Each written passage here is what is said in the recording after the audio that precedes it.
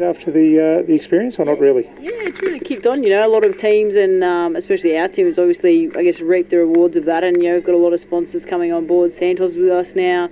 ASIC's one of our major sponsors as well. So yeah, it's really exciting that everyone's sort of embracing women's sport, and we've got a lot of people on our bandwagon at the moment. The more and more that stuff, it just is so much more pressure to actually deliver the wins all the time, isn't it? Yeah, absolutely. You're in a performance-based program, so I think that's what, you're always there to win. You're always there to represent your organisation, and you're getting, I guess, criticised of every performance you put out there. So that's the nature of the industry we're in, and we're always got our standards really high so that we are trying to, be at the top of our game. By the same token, you're an inspiration to the nation. You've really helped, I think, to a lesser, not so much a lesser extent, but women's cricket and the women's swimmers were sort of part of that for a bit. But this was such a massive cut through when you blokes won the gold medal. It was just absolutely mind-boggling. Yeah, I think it really started to kick off something for women's sport. Obviously, we went over to Rio and competed and came back about 20 days later, and then realised, I guess, what an impact it had made on the Australian society, and really encouraging girls not only to play sport but to play rugby, and it's okay for girls to play a male-dominated sport.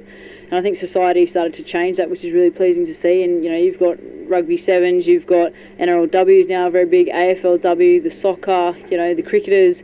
Everyone's doing great things and really growing the map, I guess, of women's sport across the country. But it's not all glamorous since the gold medal. You've had a few injuries, you've had some tough times, because we won't have the Wallaroos playing at the World Cup because you're a Wallaroo as well, and you had to go to France and put up with being in that Versace hotel, the slum that was. But it's just one of those things now where 15s is just going to get bigger and bigger, especially off the back of the great success that's been the Bill Corp Super W. Yeah, definitely. It's obviously growing. The inroads that the Super W's made has been really good. It's been able to give those girls, I guess, a taste of what it is like to be a professional athlete and play week in, week out with competitive games. So they were building really nicely towards the World Cup, but as you said, obviously it's been postponed for another 12 months, so they've got another 12 months of hard work ahead of them, but the squad's in really good shape, and they've got a good coach in Dwayne Nestor leading the charge there, and a few good assistants that are really getting everyone together on the same page. Tell us about the club scene in Brisbane. It must be fantastic. It's great to see that you've seen the Annette Ventures of the world who've been the real pioneers, but now girls are pouring into that as well, and the blokes are starting to share a bit of the love, literally doing better as far as coaching and engaging with women's rugby.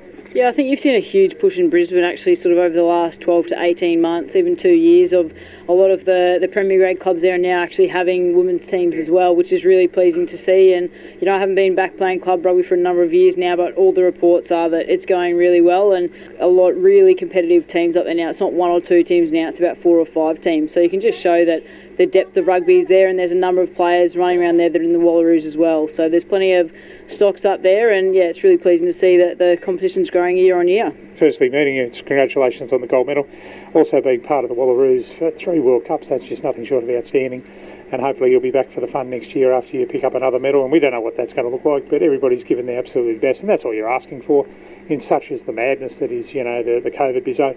But we wish you all the best. I want to thank you for your time coming out here. It's just an enormous effort to come out to the scrub, and it's been great to meet you, and we want to wish you all the best moving forward. No, thank you very much. It's been a great time out here in the Bingara community and in the wider regions as well, and it's really good for the Aussie Sevens to get out here and mix in with the kids and the locals, and yeah, we've had a great time.